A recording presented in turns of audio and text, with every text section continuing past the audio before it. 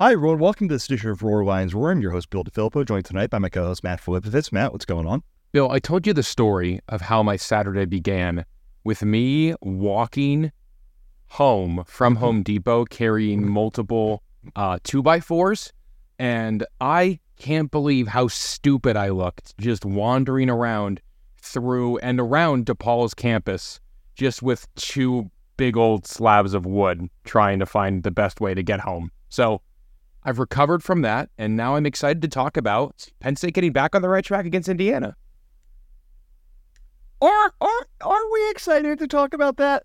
Listen, the game was gross. It was, I really thought that Penn State was going to lose on Saturday, and anytime they can completely flip the script in two very hilarious ways, in the actual ability to throw it deep, and then two fifth-year seniors kicking the ball 30 yards out of the back of the end zone for Penn State to make it a 2-score win, it ended up being a pretty hilarious ending to a pretty gross game. Yeah, obviously, if you are listening to the pod, you are aware of what we're talking about, but Penn State picked up a 33-24 win over the Indiana Hoosiers on Saturday to move to 7-1 on the season. The Nittany Lions actually moved up one spot in the AP poll.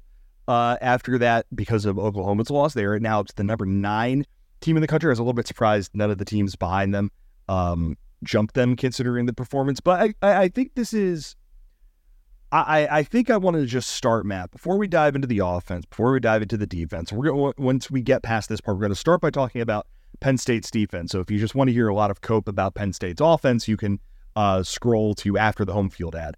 But this was a very weird game, and it was a very weird game in a lot of very weird ways. I think just generally, I want to start by asking Matt, how are we feeling after that one? Because Penn State picked up a win, but it was a really bad way to go about it. But at the end of the day, it's still a win, and we saw one or two things that we had kind of been like dying to see out of them for the entire season, essentially. Yeah, you can, what's the phrase, Bill? Is it D's get degrees? You can pass a test with a D. And that's kind of what the Indiana game was all about. Teams have bad performances all the time. Like, these really great teams have a clunker or two. Like, what was it? Florida State beat Boston College by like 2. Washington's had a ton of clunkers lately, despite them being a pretty good team. Like, you can go out there and have these kinds of performances. I will say, I really was hoping to see the hangover effect of James Franklin teams after losses not come into play here, with all of the new faces that are now big pillars of this team. It didn't happen. They looked slow. They looked flat. They looked disengaged at times, and I understand that. You're coming off a huge emotional letdown where your offense didn't give you much of anything. It's a noon kick against a 2-win Big Ten East team that's not going to go to a bowl game. So there's definitely a lot of cope in that answer. I don't feel great, but at the end of the day, every team's going to have a game or two like this. I don't love that it happened this late in the year, but they got the job done, and they actually had to deal with adversity and find a way to win, and they answered the bell. They couldn't do that against Ohio State. It should never have been in that situation against Indiana, but it was. And give them credit, they figured out a way to bounce back from a bad turnover to do the thing we've been waiting to see them do. And then the defense went out there and put it on ice. So a lot of good, a lot more bad, though, I think, after this one. Yeah, I mean, at this point in the season, we are talking about what Penn State needs to accomplish if they want to, have a shot at making the playoff, have a shot at representing the Big Ten East in Indianapolis, have a shot at all these things that coming into the season, a lot of folks were banking on this being the team that was capable of doing it. For one reason or another, they wanted and thought that this team could be the one that could do it. And I think the reason that I have so much pessimism, despite the fact that for the first time all season, they had to go out and win a football game in a manner other than just like an incredibly controlled environment. One where, oh yeah, Drew, you could just go mess around and complete 49% of your passes. It's okay. Like, don't worry about this. Everyone else is going to take care of this. Or the running game, you're not having a good game. It's fine. It's fine. Northwestern isn't going to threaten us all that much. You can have a bad day. It's okay. I think that my pessimism, in spite of that, comes from the fact that everything that we are judging this team on right now and trying to gauge with this team revolves around one question. And it's a question that James Franklin doesn't like, because James Franklin likes to focus on the weekend and, all that stuff. Everything right now is, can this team beat Michigan? When Michigan comes to Happy Valley in 2 weeks, can Penn State beat them? And for the second week in a row, the Ohio State game and this one, Matt, my thought is, if that Penn State team runs out of the tunnel at Beaver Stadium on November 11th at noon to take on Michigan, that game's over by halftime. And we can sit here and we celebrate their successes and the stuff that we like, and we're going to do all of that.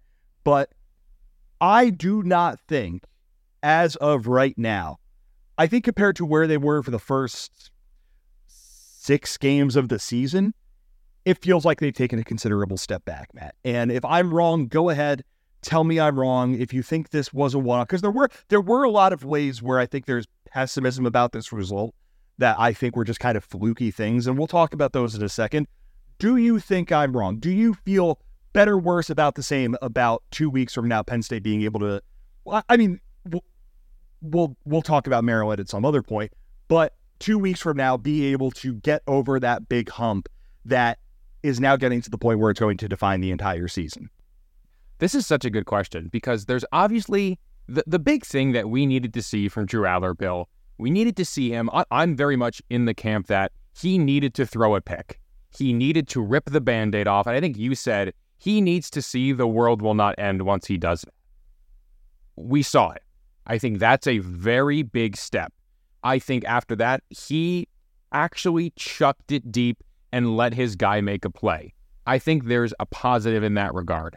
In the other direction, I really don't think these receivers can carry Penn State to a win against Michigan, especially with Trey Wallace out. I was really, really, really hoping that Trey Wallace was the missing piece, and that the reason the passing game didn't look that impressive was because he was out. I don't know what happened. He was in a sling towards the end. He walked to the locker room holding his collarbone area. I hope it's nothing major, but I'm going to move forward under the assumption that Trey Wallace isn't going to be as big of a part of this picture now, if at all. So I'm very much concerned that the passing game is looking to take one step forward, but there are still elements that make me think that's only going to be about a half a step forward, if that makes any sense. Yeah, I get what you're saying there. And then I think kind of on top of it, we saw Penn State's issues with the running game again. Katron Allen brought a little extra something. He had a good game. Again, still hasn't broken the big one or anything like that. But the running game as a team, Penn State ran for 3.1 yards per attempt. I apologize for not thinking about doing this sooner, but Penn State's 2 running backs. Give me 1 second. No. Penn State's running backs ran for 3.97 yards per attempt. It's all that, or much of that, I think just comes back to the fact that there is no respect for Penn State's passing game, mixed with the offensive line is like, it goes back to what I said at the beginning of the season. This could be the best one Franklin's had here. It could be a 6 out of 10. I'm willing to say it's more like a 4.5 out of 10. The tackles are good. The interior of the offensive line just has not been good enough. So you look at all that stuff, you look at the defense, you look at everything, and again, we're going to take time to celebrate this win, but it feels like not necessarily spiraling, not like the season is going to be over quick, not that, next week they're going to lose to Maryland and they're going to lose to Michigan after that, and then that game against Rutgers, they're going to win it, but it's going to be something like 17-14, and Rutgers is going to make their life hell. Like, I don't think we're necessarily trending towards that direction, Matt, but I think we're trending. We almost were. They tried their hardest.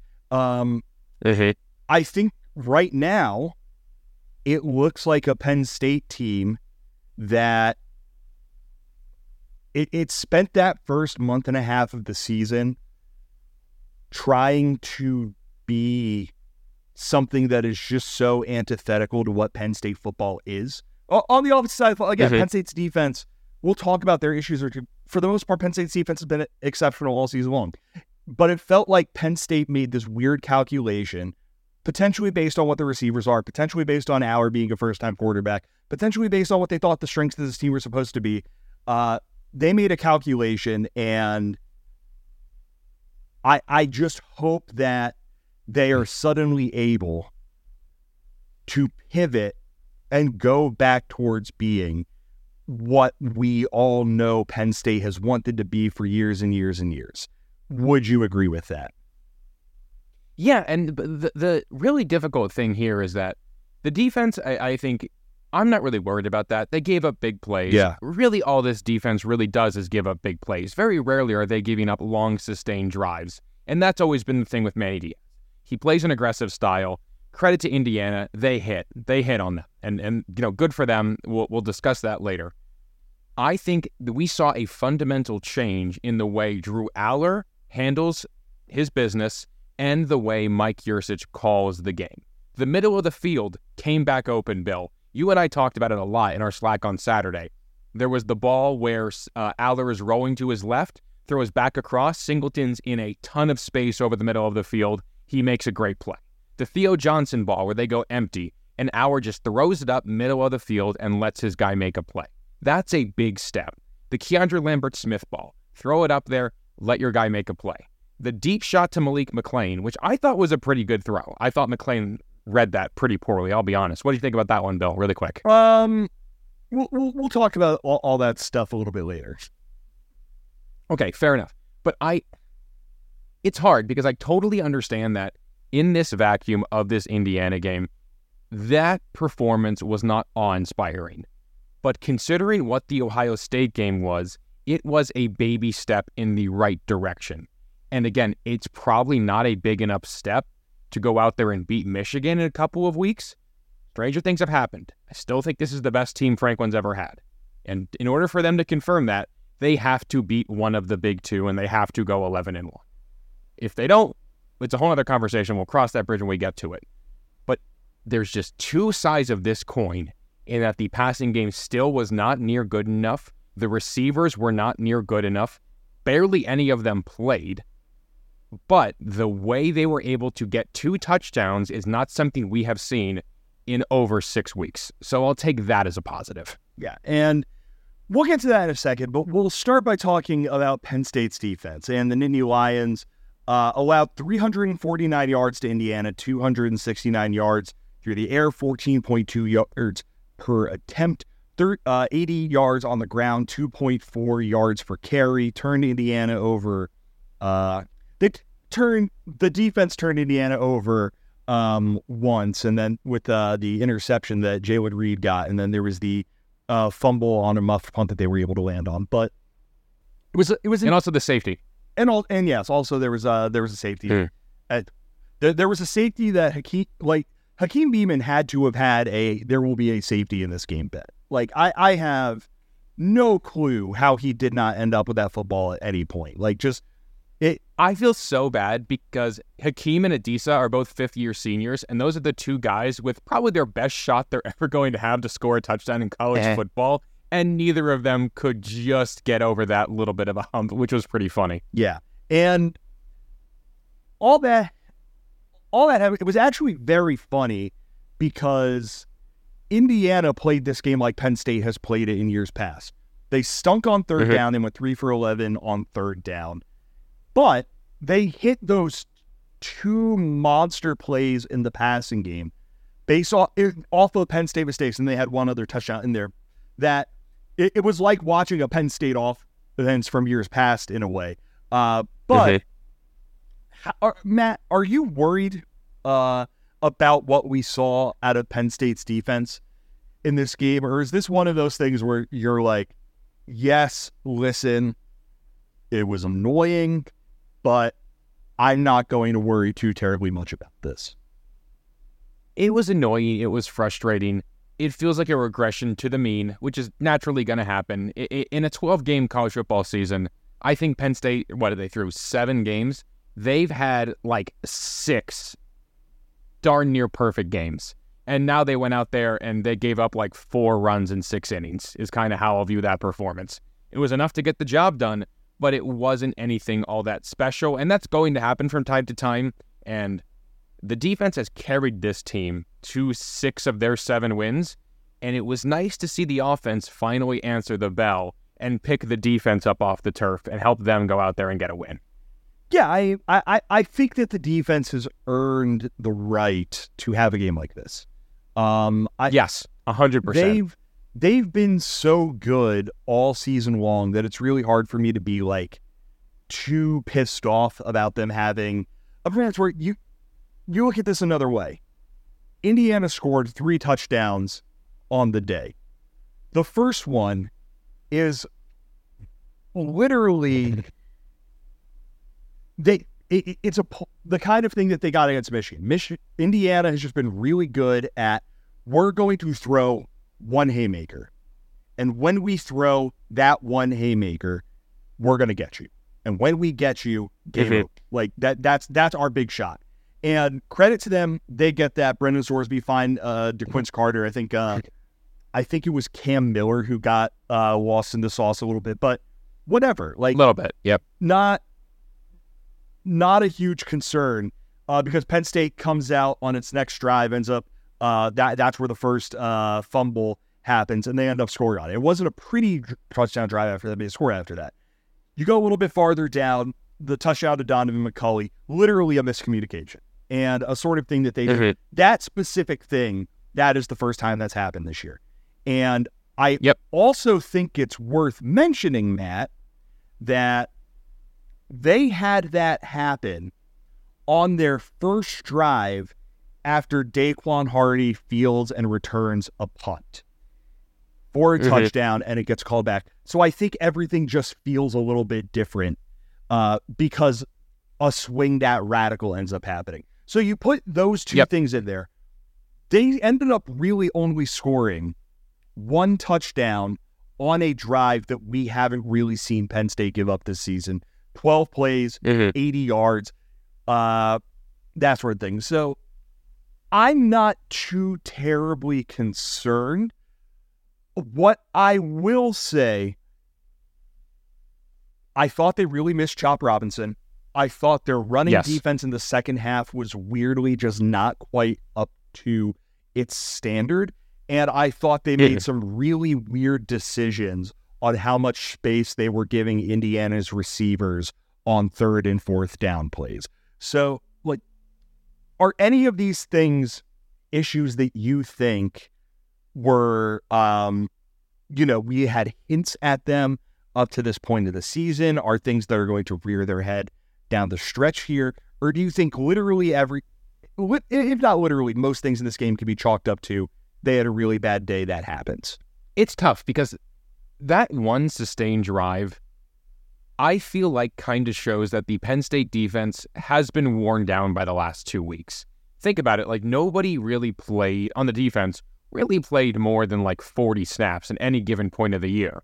They had to go out there and play a complete game pretty much on their own against Ohio State.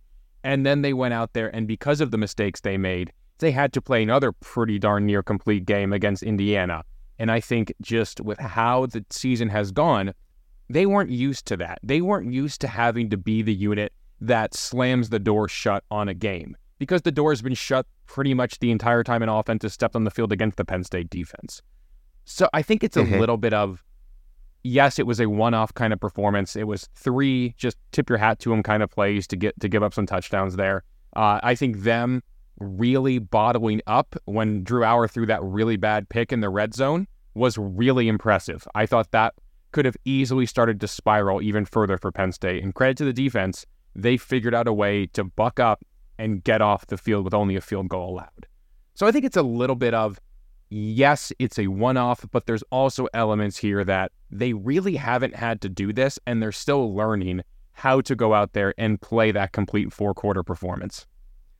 Yeah, and it's worth mentioning that before the touchdown drive, their first drive of the second half, they missed a field goal, but it came on a 14-play, 56-yard drive where they were just happy to nickel and dime and take what Penn State gave them and just chip away, chip away, chip away, chip away.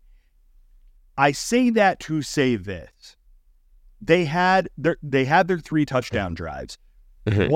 One play 90 yards, one play 69 yards, 12 plays 80 yards. Here's every other drive that Indiana's offense had in this game.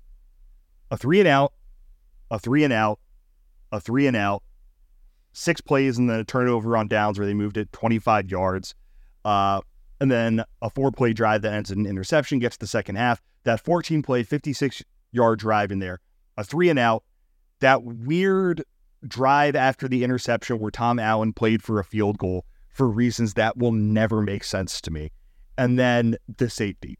So I think when you look at it like that, and yes, you admit that there were those lapses, the 2 big plays for touchdowns, the touchdown that they ended up giving up on a longer sustained drive where Keaton Ellis just had a really, perfect form tackle on Daquan Hardy to let him, the guy, walk into the end zone. There was that 4th down near midfield that ended up being the turnover on downs drive, where it's a 4th and 3. The ball is snapped over Sorsby's head. He runs back to get it. He makes this play where he's able to get the ball to Trent Howland, who has to run 7 yards to pick up the 2 for the first down, and he's short by a quarter of an inch. And it's like, so many of my concerns of this game, Matt, came down to little lapses. And I think that's ultimately why I'm not too terribly, it was annoying. In a way, it was a little bit disappointing, but I'm not too terribly concerned about it being a big picture thing because little lapses like that are things that I'm willing to say I think they will iron those out, particularly if and when Chop Robinson and the Mean Vanover come back and they have a little bit more depth up front. Yeah, get it right for Maryland. Maryland's a better offense than Indiana was. Get it right, and hopefully we can kind of put this to bed here and, really say that was the outlier more than the thing we're now going to have to start keeping an eye on as we get into the last third of the season, which is crazy to think about that we're like in November already. Yeah. And do you want to know what else is pretty crazy to think about, Matt? I'm going to guess it's with the holidays coming up, the deals we can get at homefieldapparel.com. No, I was going to say it's that Home Field didn't end our sponsorship after that game. Because Home Field Apparel, a collegiate apparel brand based out of Indianapolis, Indiana, run by a lovely man named Connor, who is an Indiana alum. And God bless him, I think he was busy this weekend because I was worried that my phone was going to be blowing up with him just like making fun of me, sending me the Michael Penix picture, all these sorts of things. And quite frankly, Penn State put forth a performance that would have deserved that. Neither here nor there. Like I mentioned, Home Field Apparel, premium collegiate apparel brand based out of Indianapolis, Indiana. If you are a Penn State fan and you want to be able to get just new Penn State gear for your collection that doesn't look like anything else you have in your collection, Home Field Apparel is the best possible place for you to get that. And I would say that even if they weren't the sponsor of this podcast, whether it's a t-shirt, whether it's joggers, whether it's a hoodie, whether it's a long sleeve shirt, whether any of these various things, they just had this brand new bomber jacket that they ended up putting out that is beautiful. It's all so cool. This stuff, it's awesome. All this stuff can be part of your collection for Penn State. If you have a friend, Matt mentioned the holidays, family, friend, loved one who didn't go to Penn State, but went somewhere else and you think they would have, they would appreciate some sort of college gear. Home Field Apparel will have that for their school too, in all likelihood. So hop on to homefieldapparel.com, check out what they have. And if you would like to get 15% off of your first order for a first-time customer, use the promo code RLR23. Again, first-time customers use the promo code RLR23 for 15% off of your first order. Thank you again to Home Field Apparel for sponsoring our podcast. Let's get back to talking about Penn State's win over Indiana. And it's Penn State's offense. It's time to put them under the microscope. I'm Matt, so excited to and talk about this. I'm not. I'm actively like super fascinated by a lot of things that happen. Real quick, Bill, before I forget, Trey Wallace was seen in the sling, and then Caden Wallace left the game with an with an injury. He did walk off under his own power, and hat tip to Mark Brennan of Lions 247. I saw this on his Brennan Cam video. Caden Wallace was on the field, like walking around after the game, like shaking hands with the Indiana players. So take that for what it's worth. Yeah, I have the snap counts up here, and Wallace got 12 total snaps. Drew Sheldon ended up replacing him at right tackle. Penn State's offense picked up 342 total yards in the day, 210 through the air for 6.8 yards per attempt, 132 on the ground for 3.1 yards per attempt. That one turnover, Drew Aller threw his first interception of the season at just about the worst possible time. It was very reminiscent of Sean Clifford's pick six against Purdue, just when in the game he threw it, how he threw it. You know, the guy could have fair caught it if he really wanted to. But Penn State 7 for 18 on third downs on the day. Obviously, a point of emphasis after they went 0 for a billion or 1 for a billion, whatever it ended up being against Ohio State last week. And Matt, Penn State's offense, they did a few things that I've wanted to see them do. They faced a level of adversity that they've needed to face. They did their job in overcoming all of that, and I'm getting all of that stuff out of the way to basically say, just thinking about it today, gave me horrible agita. It wasn't a fun performance to sit through. Yeah, and I think we've got to tell the full story here. And I'm really glad you brought up the Cliff Purdue pick, because it really had me thinking. The Purdue game, after that pick happened, I was ready to pull the plug. And I held that against Clifford the entirety of the year, that it was his 6th year and he had a throw like that. And then to his credit, he did the thing Sean Clifford did, I think, better than a lot of other quarterbacks in the Big Ten of that era. He was cool, he was collected, he stayed composed, he orchestrated a really impressive game-winning drive, which got, if I remember correctly, 5 players caught a football on that drive. He got a lot of people involved. He did what he knew how to do to get Penn State the win. What Drew Aller has not known how to do is to take those deep shots. So he was forced out of his comfort zone by throwing that interception, and he responded by doing the thing we knew we hoped he was able to do based upon his recruiting profile, and that was throw it deep, accurately, give your guys a shot to make a play, and let your playmaker do it. They did that to Keandre Lambert-Smith in the best way possible. That was fantastic. I really do believe that ripping the Band-Aid off of that interception in that high stakes of an environment was the best thing to ever happen to Drew Aller. Congrats to him, by the way. He broke the NCAA record for passes to start a career without an interception. He broke RG3's record by 100. That's great. Now let's go win 11 games, is really what this has to go to now. He's got the first one out of the way. It didn't kill him. Actually, I think it made him a lot more fearless by throwing that deep ball. And I know that's one play in a very large sample size that says this offense is not up to par, but we're looking for moments similar to the Irvin Charles touchdown was in 2016, where you can point to one play, I think, as where the switch flipped. I really am hopeful and optimistic that that interception is going to be the moment where that switch flipped. And now Drew Aller feels comfortable and has the freedom to just start airing it out, because teams are going to let him do it. Yeah, I mean, one thing that was striking to me is that even before that, I think Allers took 2 or 3 other shots down the field. One was to McLean, one I think might have been I think one was to Cephas, and he just kind of, both of them I think just got bumped off of their line, and then obviously the one to Keandre. Did you see Keandre Lambert-Smith's quote after the game by chance? No, I know you guys talked about it because somebody brought up the that tweet about what receivers tweet after games. Was it something like that? I was the one who dropped it in into our little chat where it was, there's a very famous tweet about what a typical quarterback, running back, tight end, wide receiver tweet is. Keandre Lambert-Smith's quote on the touchdown. So it was this is from, I want to make sure I have the credit correct here. Sam Woolison of the Daily Collegian. So it was a slot fade. I seen man coverage. I look no safety. I was ready to cook, not going to lie. Unbelievable. I love like that. Like after everything we've seen, to still have that confidence and to still have that belief is awesome. Like there's every reason to think I can run this route and they will not throw it my way. But for Keandre Lambert-Smith to say like, no, I want this ball to come to me is awesome. We need that. Yeah, you need your number one receiver to have just kind of that mentality. Especially when you think about it, one of the kind of big plays that made it feel like it was not going to be Penn State's day was, I can't remember exactly which drive it was. Was it? It might have been the missed field goal drive.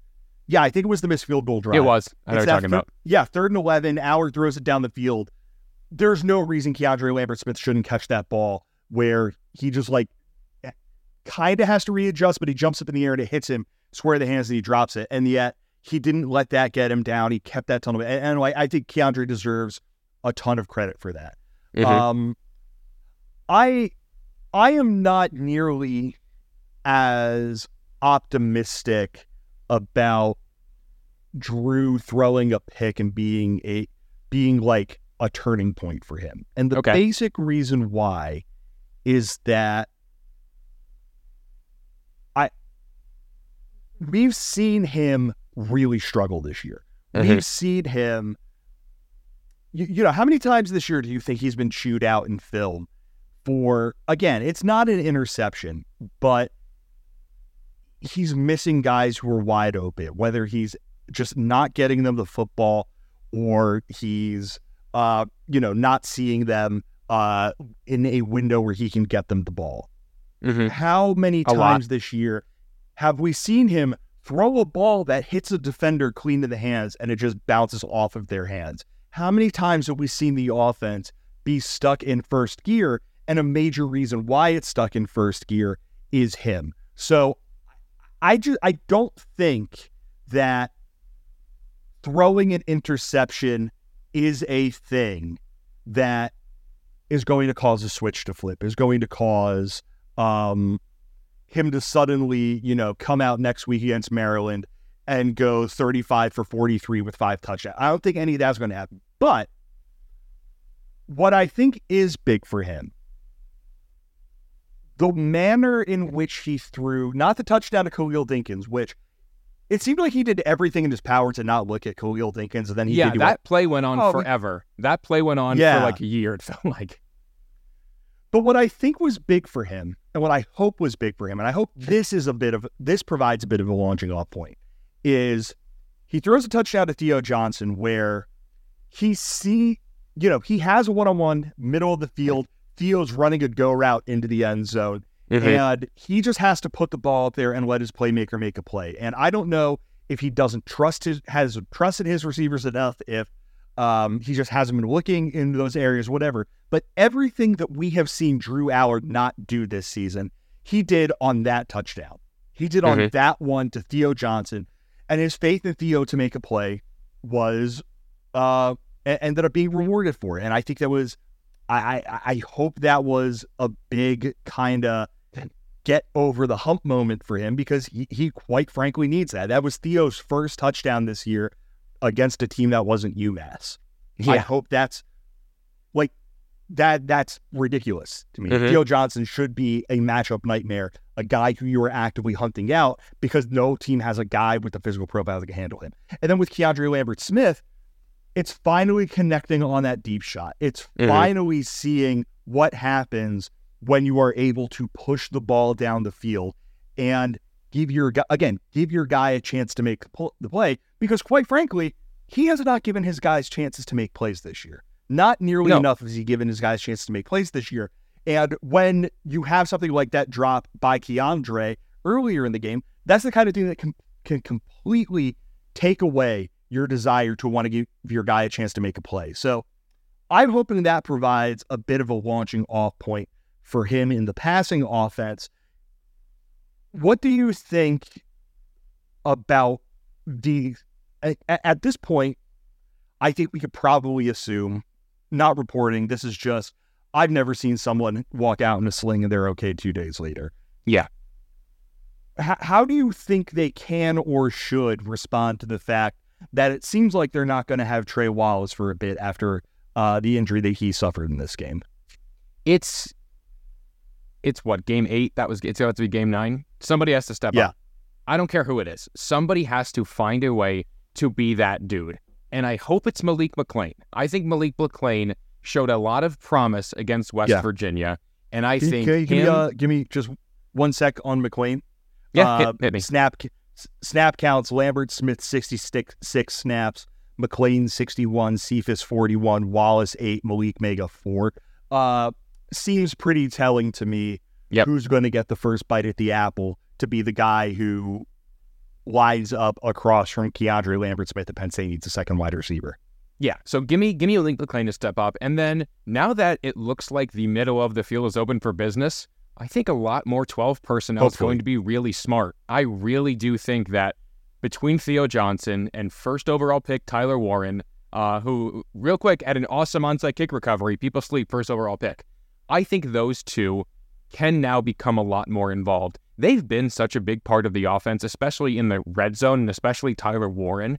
But now if Aller feels confident enough to actually take those 15-yard shots where it's their one-on-one against the linebacker, I want to see them go out there and start to produce in that environment. So I really do think Malik McClain has to go out there and say, this is my job now, and I am going to become a real asset to this team.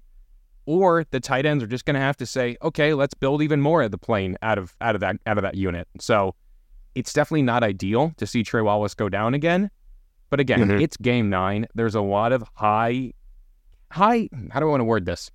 Highly regarded recruits are in that room. There's only one who's redshirting in Carmelo Taylor. Everybody else should view this as a chance to go out there and gain more snaps. Nobody's claimed it so far. And just by nature of what it looked like on Saturday, Malik McClain has to become a true number 2 if this offense is going to continue to take those baby steps forward. Yeah, I think that the thing with Wallace that he theoretically brings when he's healthy and he's playing is 6'1", 194, really great athlete. He gives you the kind of bigger, more physical threat at wide receiver that serves as a bit of a counterbalance to Keandre Lambert Smith, who is more of a speedy, quick guy. Dante Cephas, more fast option at receiver. And if you don't have, if they don't have Wallace to do that, McClain just makes sense as the next guy. I'm glad you brought up the tight ends because I think if he is out, if Trey Wallace is out, using the tight ends and kind of building the offense around the ability that they have as wide receivers, it's a risk. Don't get me wrong. I don't know what that does. I'm not savvy enough to know exactly what that does to the running game. If it makes it, it makes it even harder to run the football because you have one fewer blocker in there to potentially block someone, because they're not going out into space where they're lining up as a receiver, just whatever that ends up doing. But I think in Theo Johnson, you have the guy that brings size and athleticism and physicality and could go up and make those contested catches in a way that nobody else has proven that they could do. And then in Tyler Warren, he can bring a bit of that, but I'm imagining him as more slot receiver isn't the right way of putting it. But if it's a 3rd and 4 and you need to convert, who do you trust more to be able to just bring the ball in than Tyler Warren 1 yard past the sticks? And I think that element of the passing offense, I've wanted them to show that all season long. I wanted to show a little bit more of that all season long. Keandre Lambert Smith is Penn State's number 1 receiver with 41 receptions. 2 and 3 are Theo Johnson and Tyler Warren with 20 and 19. Then Nick Singleton's in there with 19 receptions as well. Mm-hmm. This is an opportunity to potentially unlock what those guys can bring you as receivers. Mm-hmm. And quite frankly, I don't think they're going to do that. Like, they've just had, Matt, so many opportunities to do that, and they have chosen not to. Yeah. And I just have to assume they're not going to do that again. But, like, it's there for them if they want to do it. And I don't know if I will trust anyone else in this receiver room to be able to do what Theo Johnson and Tyler Warren at their best can do. Yeah, I mean, that's totally fair. And Khalil Dinkins is proving to be a pretty efficient guy in his limited snaps as well. So that's also an option, I think. In, what that really looks like for a third tight end, probably limited again. But, if you're at this point, you're looking for guys who can move the sticks. And I think Dinkins can do that. Mm-hmm. Yeah, and if that means fewer opportunities, I went through those snap counts again. Here are some names that I didn't read. Liam Clifford, Caden Saunders, Omari Evans. The guys that we expected Penn State to rely on in these sorts of situations, not just didn't get a reception, they didn't catch a football. They didn't play. They did not play in this football game. And I think if we're going to see, maybe it really was just we don't want to adjust that much on the fly. They'll do stuff this week. I don't know, man. It really does seem like if this Penn State team is going to bring in another body at receiver, it's going to be Malik McClain, it's going to be Dante Cephas, and that's going to be fighting for scraps next to Keandre Lambert. It's just so hard for me to imagine that at this point, anyone can really separate themselves unless this, opportunity just leads to it in a way that we haven't seen yet. Man, it's kind of what we thought it was going to be too. Like, we thought it was going to be Keandre Lambert-Smith, and we thought it was going to be Dante Cephas. If you think back to this winter, and then, Trey Wallace started to emerge, and we've kind of ended up there now. Not in the way we were hoping for, but the third guy has quickly become Malik McClain. And again, now either him or Cephas, and I think it's going to be McClain, have to truly claim that number 2 spot. But those other names that you rattled off, again, they've had 8 chances to go out there and secure their job, and nobody's answered the bell. So at some point, you have to go with the 3 most talented receivers on your roster. And I don't think it's a bad idea, or I don't think it's a bad line of thinking that's probably Keandre Lambert-Smith, Dante Cephas, and Malik McClain right now. Yeah, and real quick on the running backs. K-Tron Allen had a good game. Thoughts? That last little drive. Yeah, that last drive where he just put his shoulder down and made a couple of really nice runs. That's what we were hoping to see all year long, where Aller felt more comfortable. He threw some balls over the middle. It made linebackers sneak back a little bit more, and now the running game was able to get going a little bit more. I want to see them build upon it. The running backs have not been outstanding this year. They've been fine.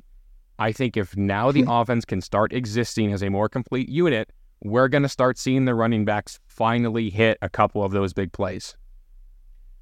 Here's what happened in the second half with the running backs. First drive, it's a touchdown, 12 plays. K-Tron Allen runs it. Second drive, it's a 3-and-out. Nick Singleton runs it once for a yard. Third drive, 5 plays, they end up punting.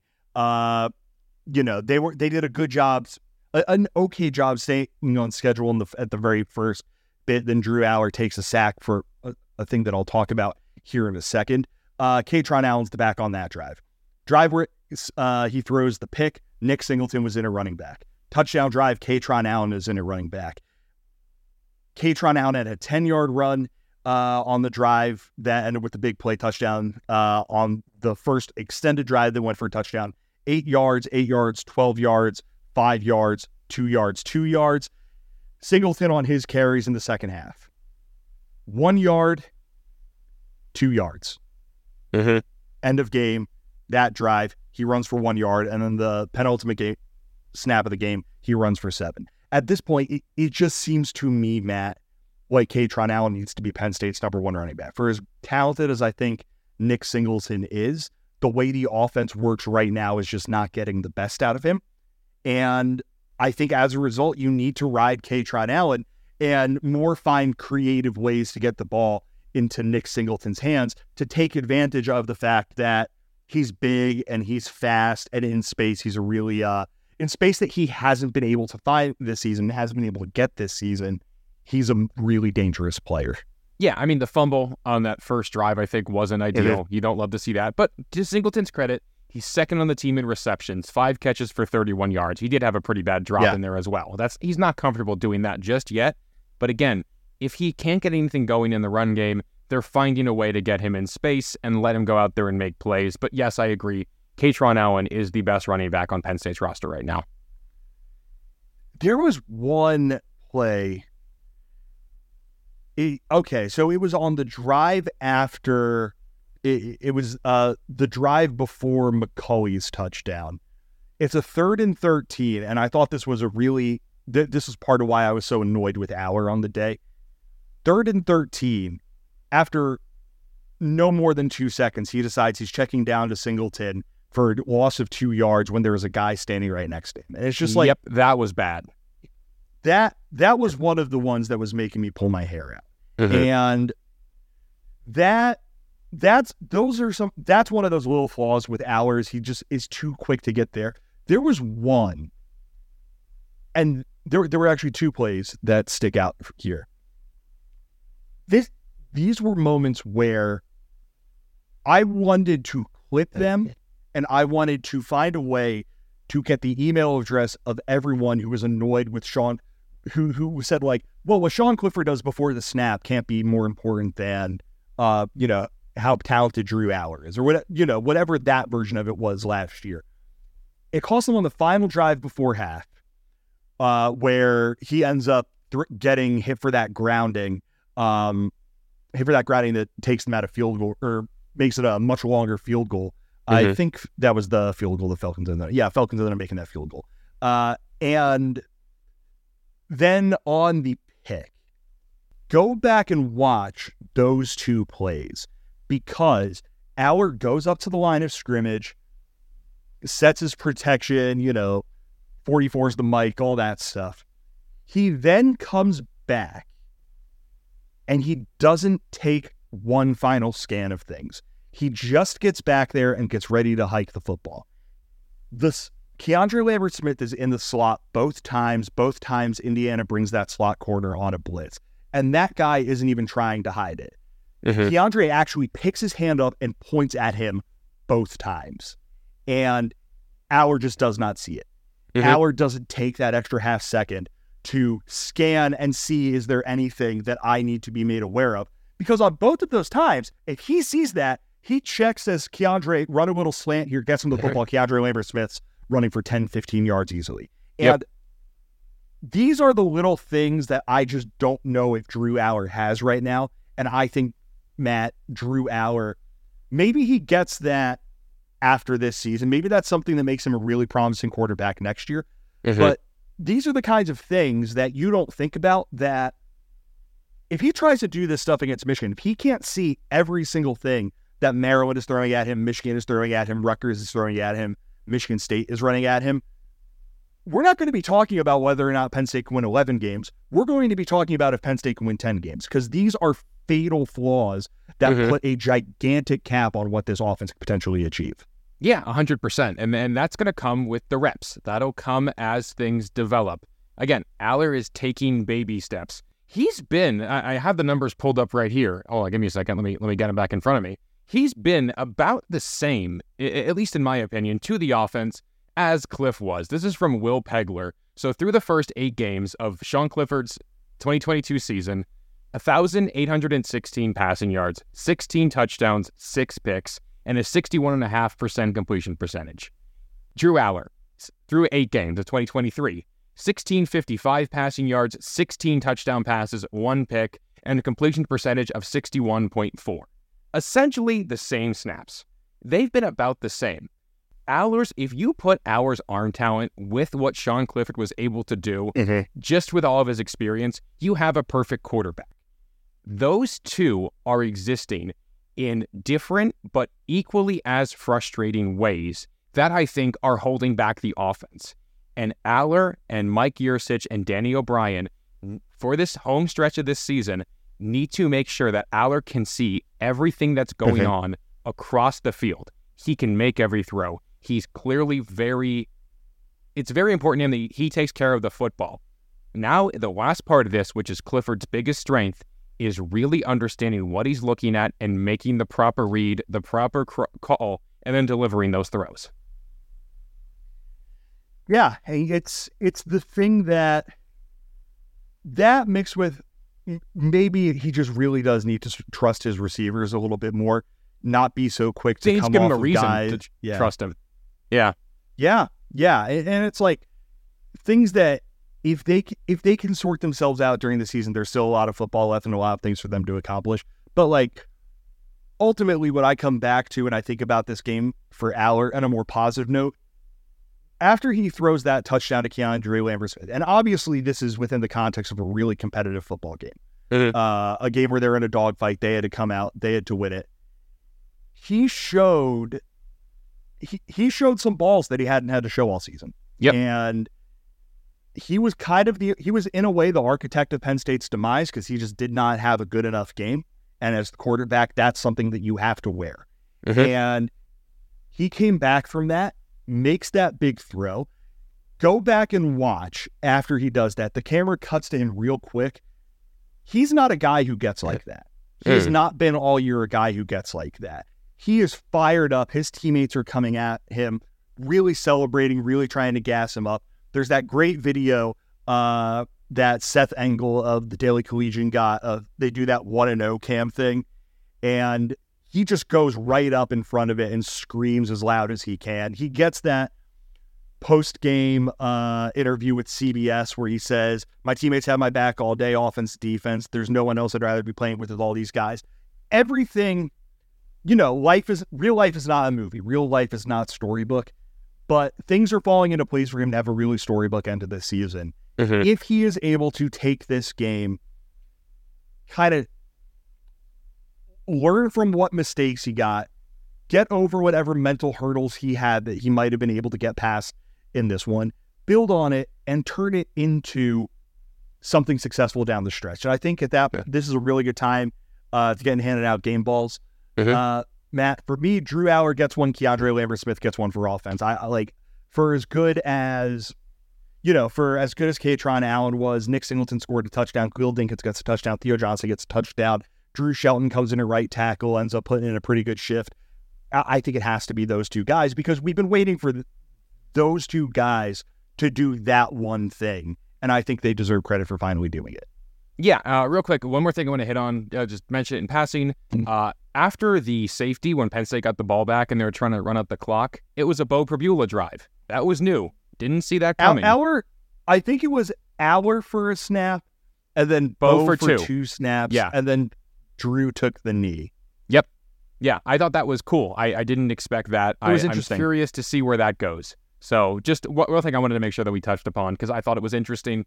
Because one of these days there will be a Bo Prabula package, whether it's this year, next year, when Ethan Grunkmeyer is the starter. I don't know, but there's going to be the threat of the Bo Prabula package will sometime at one of these days turn into a thing they actually do. And at this point, I don't care what it looks like.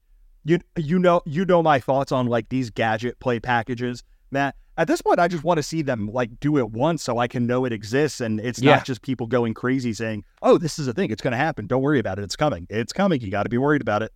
Yeah. It's going to come sooner or later. But game balls for me, I can't really think of two better guys, Bill, than I mean, if you want to give it to Katron Allen, I think he definitely deserves some flowers here. But for them exercising those demons, hopefully it has to go to Drew Aller and Keandre Lambert-Smith for me on offense. Yeah, and then on defense... I know your pick. I guarantee you I know your pick. Who's it going to be? The best defensive end in college football. That, it's funny because he was the guy who I was thinking of, but he also wasn't like... I didn't think immediately it had to be Dani Dennis Sutton, but then I thought, Chop Robinson was out, and I think that really did hurt them. They put a lot on Dani Dennis Sutton. He had a nice game. Just kind of in general.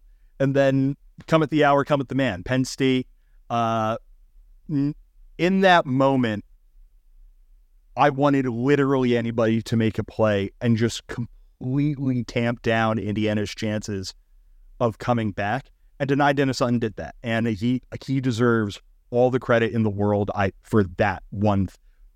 Even if he didn't have a good game otherwise, and I thought he did, he deserves it for that. Yep.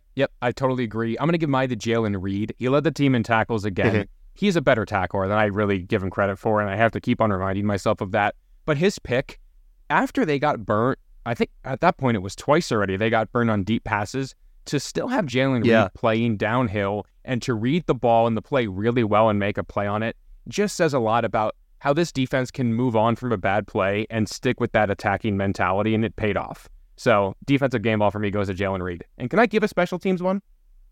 Yes, of course you can. Tyler Warren, first overall pick, had a kick return on a weird pooch kick right to him. Be an athlete, love to see it. And the onside kick recovery, really, really proving that he is worthy of the first overall pick status. This is my favorite bit we've ever had. This is my favorite bit. Part of the reason I don't think it's I think it's a great bit is because I absolutely whooped you in what everyone thought of our two teams there. But I think he's in for a big home stretch of the season because the kind of reliability he brings as a receiver is something that Penn State really desperately needs. So, shout out to Tyler Warren. He's a guy who absolutely deserves that, and a guy who, again, there are going to be opportunities for him in this final month of the season. Any final thoughts on Indiana? Any final big picture thoughts? Any thoughts on Maryland that you have before we get into Maryland week, or are you good to just send the folks into the start of their week? Maryland's going to be weird, a little feisty, but they've lost 3 in a row since that Ohio State game. They're just, it's always a weird game, and if there's one Big Ten team I probably hate losing to the most, it's probably Maryland. So I hope I hope Chop comes back. It's probably his last year in college football. It'd be cool to watch him go back to Maryland and hopefully make a couple really splash plays in that environment.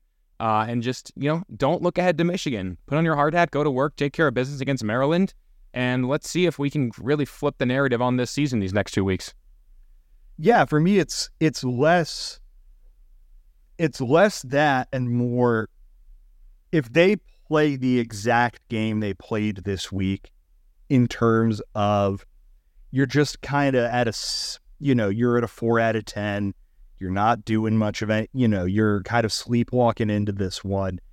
The difference between Indiana and Maryland is Maryland will make you pay for this. Yes. And yes, I don't think Maryland is an incredible team. They've lost 3 in a row. They did that thing that Maryland does where the calendar turns to October and they get a lot worse. But Taulia Tagovailoa is a guy who's played a lot of football and has had a lot of heartache against Penn State. Roman Hembry is a really good running back. Colby McDonald, his backup, is a really good running back. Deshaun Jones, Caden Prather, Ty Felton, all 3 of those guys would be starters at Penn State. And they are instead starters at Maryland at receiver. So there's talent here. It's going to be a tricky game. It's going to be a difficult game. And you have to hope that Penn State is able to use what they did this week as a really good building block heading into next week. And with that, Matt, I think we're good. Love it. Yeah, great win. Not great. How do I want to word this? A win that was needed. A win that they needed. They couldn't let Ohio State beat them twice. They showed a little bit of growth where they needed to show it. Obviously, you want the defense to be better, but overall, D's get degrees. They passed this test, and on to the next one. I'm pretty sure it's C's get degrees. I don't think it's D's. Well, Bill, when the offense gives me a C or when the team gives me a C performance, I'll give them a C.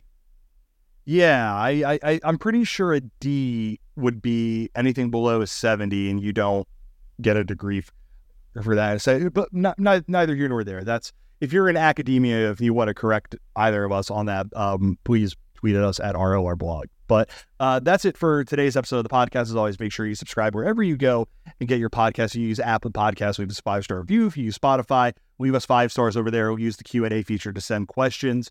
in, and we'll get those read off on the pod. Follow us on Twitter at RLRblog. Hop on over to YouTube. If you use that as your podcasting platform of choice, subscribe over there. Hop into the comments section.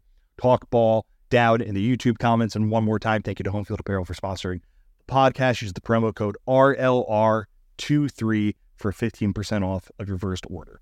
One last time, thank you very much for listening to this edition of Roar Lions Roar. For Matt Filipovitz, I'm Bill DeFilippo. Take care, everyone. Go State.